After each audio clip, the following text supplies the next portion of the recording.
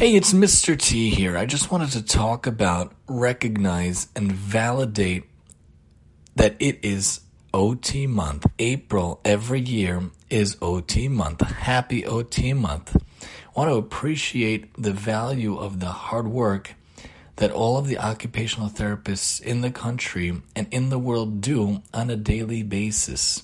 We try to help everyone live life to its fullest, to live as independently as possible, to live as functionally as possible, and to live with joy doing what you can as best possible within the life situation you may have at this moment.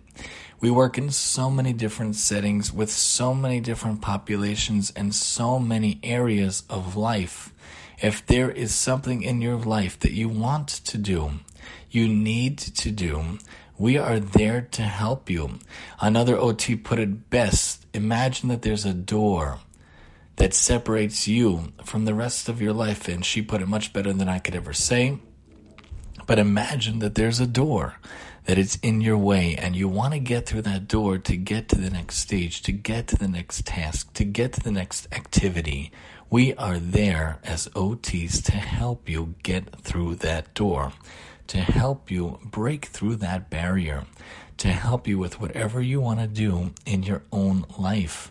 I myself work in public school. I work for the New York City Department of Education. I work with kids to help them with their cutting, to help them with their writing, to help them with the difficulties they may have in their own school life, that they may have on a daily basis, helping them to write better, to cut better, to color better, to do what they can to be more independent and functional in their own daily life. And on this show, I try to do what I can in my own small way to try to help people live occupationally, using their different areas of their life, the different areas of their occupation, to be able to be more functional and independent in their own life. And we work in so many different settings. We could work with pediatrics in the hospital. We could work with adults and seniors in the hospital. We work in hospice. We work in acute rehab. We work in chronic care and in acute care. We work in outpatient and inpatient. We work in mental health settings. We work in community centers. We work in clinics. We work all over the place. We even can consult. There has been an OT that consulted on Extreme Makeover Home Edition. What a cool job to have. But let's just take a minute to think about, to understand, and to appreciate what we do as OTs. We try to do what we can to help others live occupationally, independently, and functionally. If you see an OT, wish them happy OT month. Thank them for what they do. Try to support what we do. Spread word about what we do. Go to aota.org or any occupational therapy website.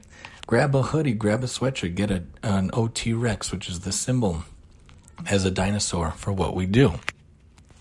We try to help with fine motor skills and gross motor skills and functional life skills and everything in between, far and beyond, to do what we can to help others. So wishing all OTs and occupational therapists and occupational therapy in general a happy OT month to you and to everyone around. God willing, we'll be back in a few weeks, but until then, happy OT month.